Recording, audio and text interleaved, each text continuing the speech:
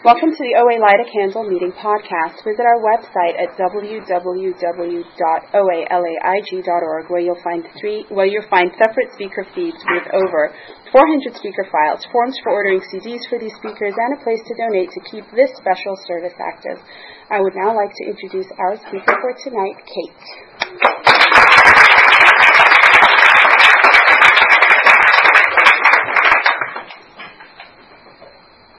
Hi, I'm Kate, compulsive overeater. Hi, Kate.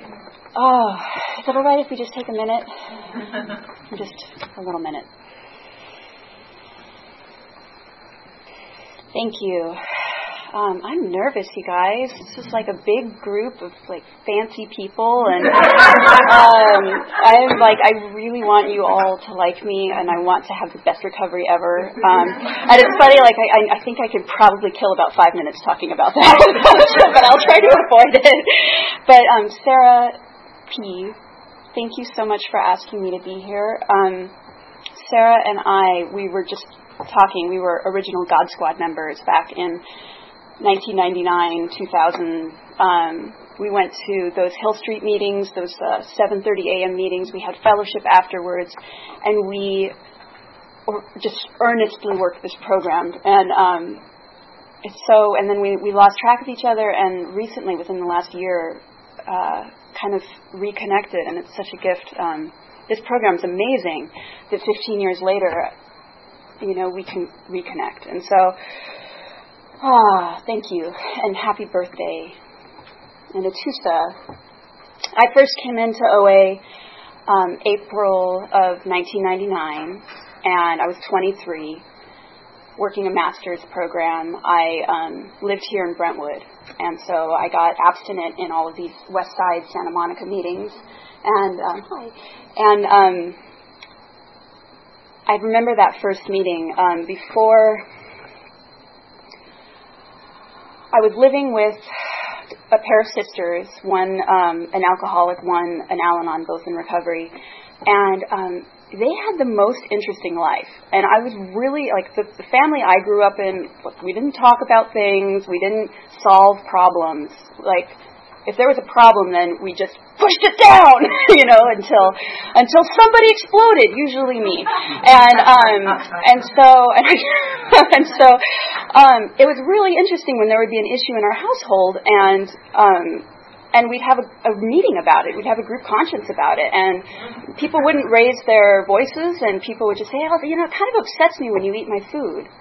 And I'd be totally scared and like, oh my God, you hate me, you're going to kick me out. And no, it's just like, please don't eat my food. And I mean, of course I ate their food. But but I started to notice the phone ringing all the time. This 1998, 99, the phone's ringing all the time. There was this woman, Carmela, that kept calling one of the sisters, and answering machines, and they just always had people to talk to, and they always seemed to have something's difficult, but I'm going to try this or I'm going to try that. It was never my solution.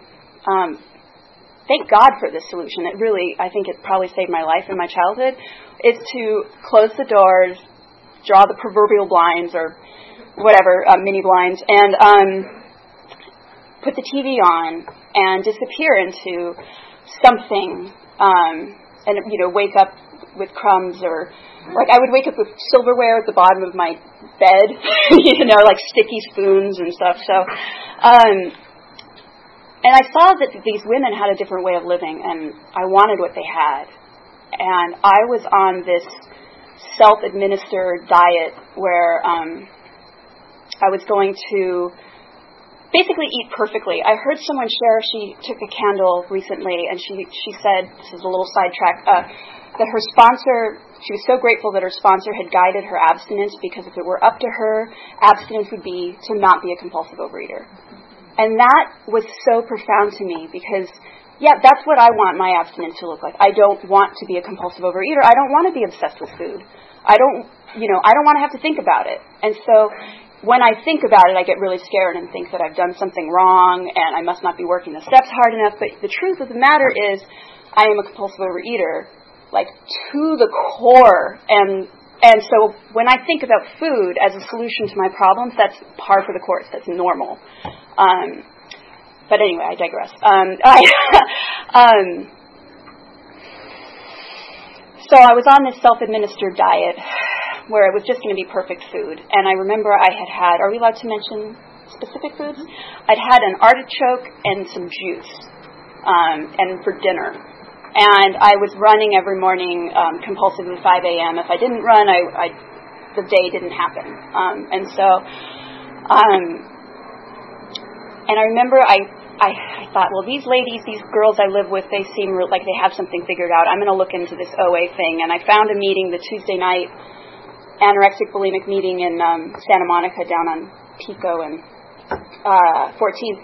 And I was sitting in my living room, like literally clutching the chair, waiting for that meeting to start, waiting for it to be time, because I had this artichoke and juice at like 5. The meeting started at 8. What was I going to do?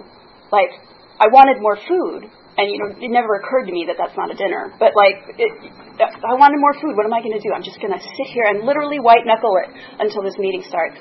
And I walked into the room, and I just hit the ground running. I thought I'd finally found the answer, the way to be perfect. People were talking about like this list of steps and this list of traditions, and they must be rules. And yay, I have rules to follow now, and so I won't ever make a mistake again, and I won't ever have problems again because I'm going to do those perfectly. And I heard someone say someone who's still around today, she said she took every single suggestion in the big book and did it. And I thought, okay, I'll do that too, And I heard people say, I go to a meeting every day. And I said, okay, I'll do that. And I got a sponsor, and I got service commitments, and I started losing weight. My top weight was probably close to 200 pounds. I don't know what I weigh today. My top size was like an 18. I wear like a 10 or a 12 now. And I've been maintaining that for, I don't know how long. It's been a while. But I got sidetracked.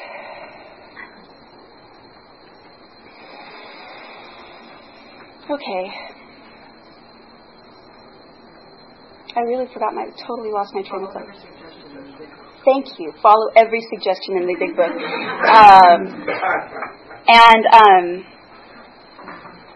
Oh yeah, I was losing weight. That's what got me sidetracked. Isn't that interesting? Yeah. So I got pretty skinny. I got skinnier than I am now. I will never be. But anyway, who knows? I got pretty skinny, and I really thought I had the answers. This was maybe about 4 or 5 years in, and I remember this young woman who was bulimic. I'm not bulimic, and relapsing, and I had never relapsed at that point, coming up to me and saying, like, what do? I just can't get this. And, having zero experience with what she was going through, I was like, you just need to work the steps harder. You need to get rid of those character defects. And, like you can get rid of them, like there's a way to get rid of them on my own power. There's no, and I just didn't realize that I think I did have genuine grace. I did have genuine relief from the obsession of food, body and weight, but things kind of started to go along, things kind of got a little easier, and then I thought I was doing it. I thought it was this checklist of perfect things, the suggestions in the big book, they're not bad, but I thought it was like, if I just do these things in this order and turn around 3 times, I get to stay abstinent, and rather than if I just surrender my will and my life over to the care of a power greater than myself, maybe I get to be abstinent. Well, so about 7 years in, we used to talk about the road getting narrower. For me, that was like take out foods. Just stop eating that food, stop eating this food, so I can basically control my food. And it was like if food tasted good, it must be a trigger. I should stop eating it. And, I just can't maintain that level of control for very long. And simultaneously moved to a new part of town, up to the valley.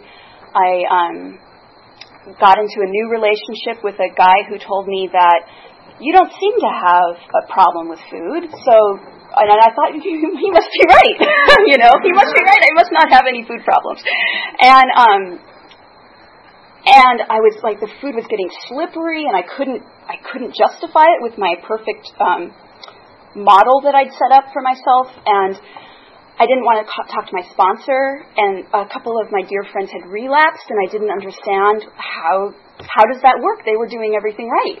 How do you relapse if you're doing everything right? That doesn't make any sense at all. And I stopped coming. I stopped coming for somewhere around 3 years. So I was in 7 years, out 3 years. I've been back 5, a little more than. And during that 3 years, I grew to loathe OA. I hated the jargon. I hated all of the what I perceived to be like Pollyanna, like gratitude. Oh, just that I'm grateful I'm alive, all that stuff.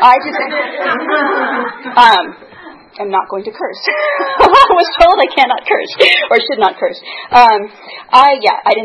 I thought, oh my God, is this a bunch of perfectionists trying to control their food? And why do I need to worry so much about food? Everybody struggles with food. Why is it such a big deal? Meanwhile, I go back to food behaviors that I thought I would never revisit, like eating to the point of feeling like I needed to throw up, or in the bag, and just eating. This relationship that the guy wasn't going so well, but I was really in denial about that. And it was a big contributor. I would just sit and eat and drink and wait for him to show up the way I wanted him to show up. And I went, and I gained probably, 40 pounds or something. And I went on a bona fide diet, that I paid to go on.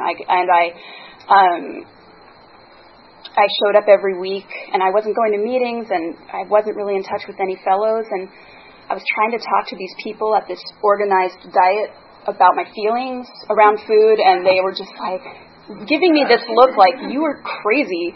I ate a half a cup, and and it was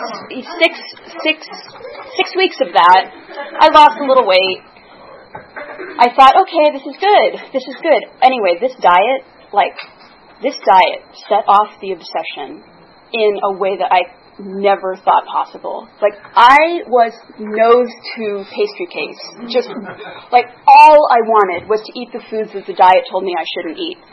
And I hated my body. I hated that I'd lost weight and now I was gaining it back. I hated that I couldn't control my boyfriend. I hated everything. I was so unhappy. I went to Italy and managed to be miserable the whole time. And I just ate, drank, and hid. What is it? It's in that literature somewhere. We hid. Anyway, we ate and we hid. So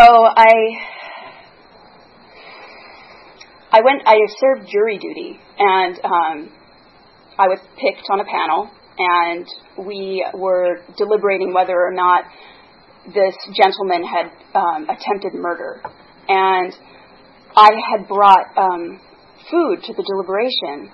And people were literally talking. Did this man murder? Did this man attempt murder? Did he not? And I was like, are you going to eat that scone? Seriously. It's all I could think about. And it struck me that maybe wasn't sane. That wasn't sanity.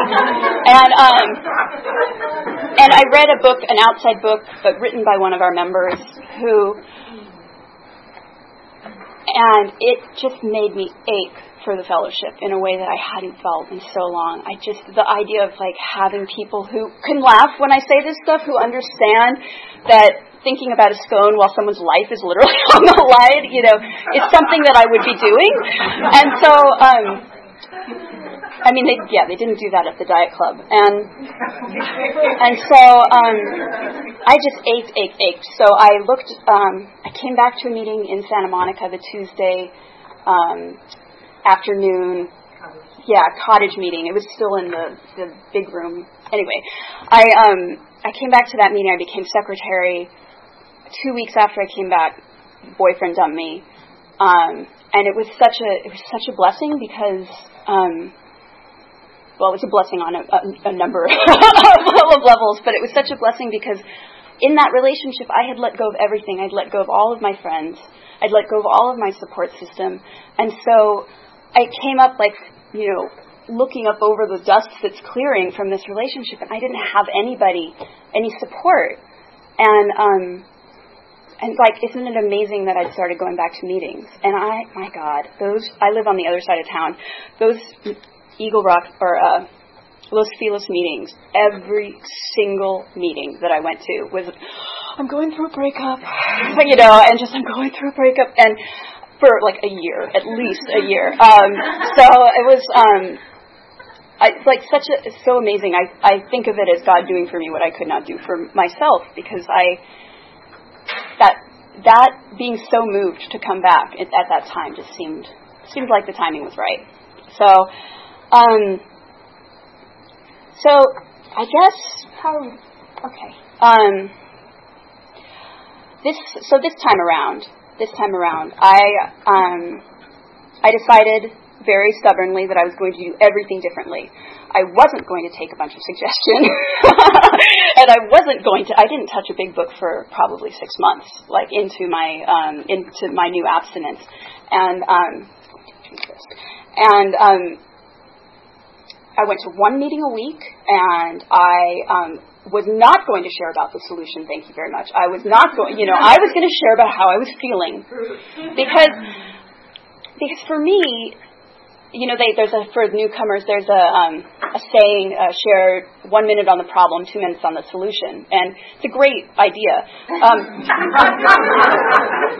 And what happened, little 20-something Kate, new to recovery, a rule like that, I will just take it and I will get so rigid with it that I won't share anything real.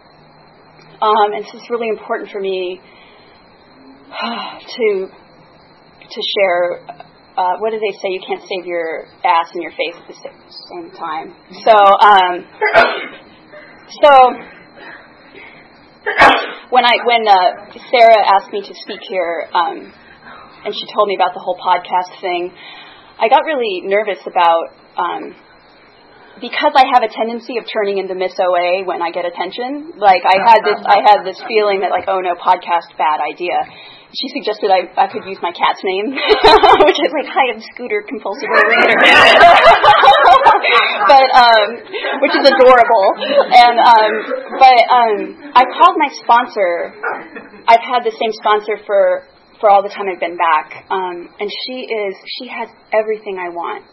She has everything I want. And it's she's beautiful and she's thin and all of that, but she moves through life with grace. And even through the hardest times I've seen her go through, she has just such a strength and such a faith and such a desire to have her faith be her strength. And I called my sponsor and I told her, I was really worried about getting a bigger head. And she's like, hey, just go be of service. Get over yourself. Get over yourself about the big head already. Just go be of service. And I was, to filling out the paperwork, Sarah reminded me it's not about me. But I guess I learned when I made my recovery about me being a good girl, that's when it stopped to being recovery. And when my recovery is, when I had an aha moment, I felt I felt my skirt getting a little looser. I had been in the rooms a couple months or so, and I thought my pants are getting a little big, and that is just obsession city. Pants too big. Oh my God! And then I've forecasted when I'm going to be a size 4, and And I realized, oh my God, I'm powerless over that. I can't control that. That is what my brain does when life gets anything. When there's any kind of stimulus in life, I go to food, body, and weight. And that is what it means for me to be a compulsive overeater. So there's no debate there anymore.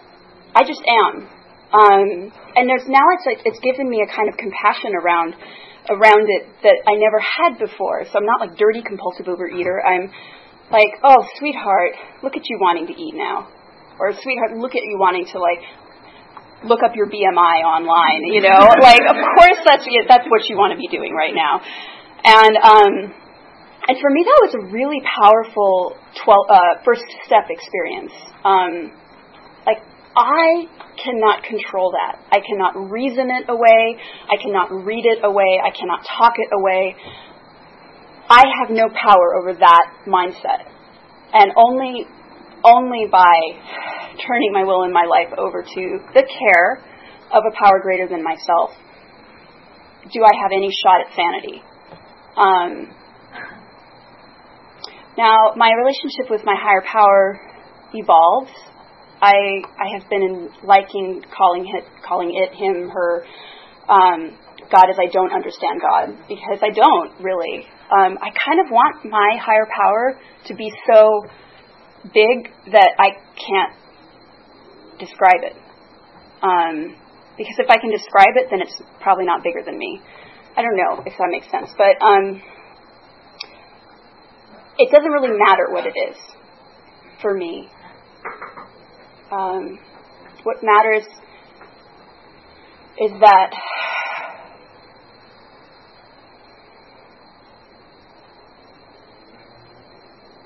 it's a hard one.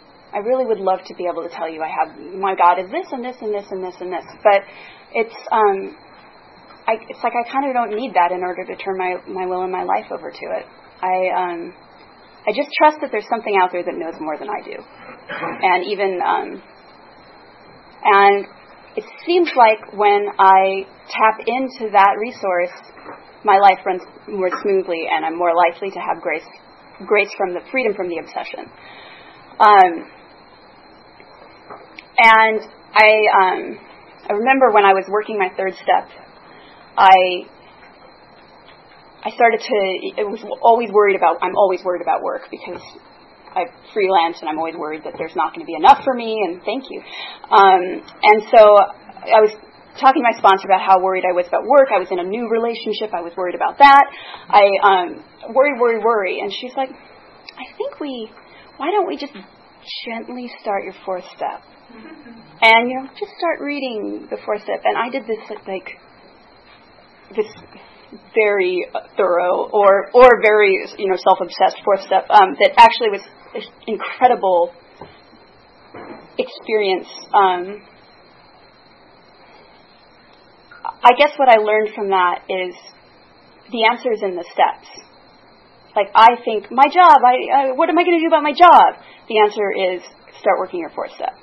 What am I going to do about the boy? Well, just start working the fourth step. And that, I've learned that when in doubt, that is something that I absolutely can control. I can't control the horses running in my head, but I can pick up my step work. If that's reading, if that's writing, if that's praying and meditating, if that's doing a 10th step, if that's, any myriad of ways we work the steps. And that, to me, is like probably the greatest act of faith. I'm so worried about life and all of the things that I can't control. And I would really like to just sit and think about how I can't control them and ways that I wish I could, and if he did this, and if she did that, and if this were that way, and if I were better than I am, if, all of that stuff. But really just putting that stuff down long enough to pick up the step work, that's an act of faith. That's a third step action right there.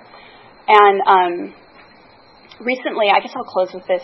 Recently, I have a sponsee who's really struggling. She came from a very rigid food plan. Now she wants to try a more all foods moderately type food plan, and to not put the focus so much on the food. And she'll call me and she'll be so afraid. Oh my God, I'm so afraid of food. I'm so afraid about the food. And so we talked about this exercise. In the big book, it talks in the, this guy, for those who don't know the story, he goes into a bar and he orders a sandwich, and then he's like, maybe I could have some bourbon with that, and whiskey with that. And he's like, this is a great idea. And then suddenly, he's like, I sort of sense I'm not being so smart. But something I never noticed about that story is further down. We asked him each time what happened. We went through it like with a comb, and what always happened, what usually happened, or what always happened was he failed to enlarge his spiritual life. And I used to hear that as kind of like a punitive, like you didn't enlarge your personal life, you didn't check that off the checklist. But that just hit me a new way, like, oh my God, is this enlarging my spiritual life today? And so my sponsee started praying on the hour. One of my original God Squad members gave me that idea. I never did it, but I've suggested it to many people. And so she started praying every hour, setting her cell phone timer, and lo and behold, like, the food just cleaned up. Amazing. She so wanted to make a plan around her food, and I'm not, Planet Eating is an incredible tool that I'm not dissing, but we decided instead to make a plan around her conscious contact. And so it was so amazing to see the freedom that she got from this that I thought, well, maybe I should try it, And so last weekend I went up to my family. There's all sorts of fun history with that. And I thought, okay, I'll pray every hour. So I'm praying every hour in the car, praying every hour when I get there. Like, we'll be in mid-conversation, be like, time to pray. And it was amazing. Like, I was triggered.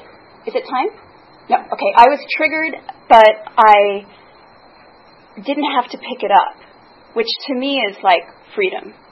I mean, yes, I love the times when I'm not even triggered. I love the times when I have no interest in food, and I do have those times. But the real amazing thing is when I am triggered, when all I want is the food, and I'm somehow I'm given the power to not pick it up. That's like... And I think that's the biggest difference between my abstinence now and my abstinence then, and I'm sure it will continue to change, but that I thought that being abstinent meant I wasn't going to hurt anymore, I wasn't going to suffer, it was going to be easy, at least the food thing will be easy, and happy, joyous, and free, right? And that's not my experience. Sometimes that's my experience, but it's like the wanting what I have rather than having what I want. Like, as I go closer and closer to that ideal of really just wanting what I have, I don't know. I think that's where my higher power lives. Well, I think I'll end there. What do I do now? Oh, thank you.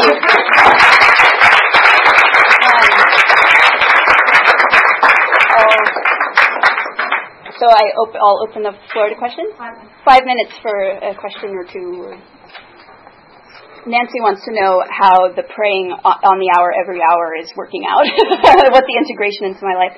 I still have the cell phone timer. It's a little more difficult going about in the world with my daily life that can't so much be interrupted by a cell phone timer every hour.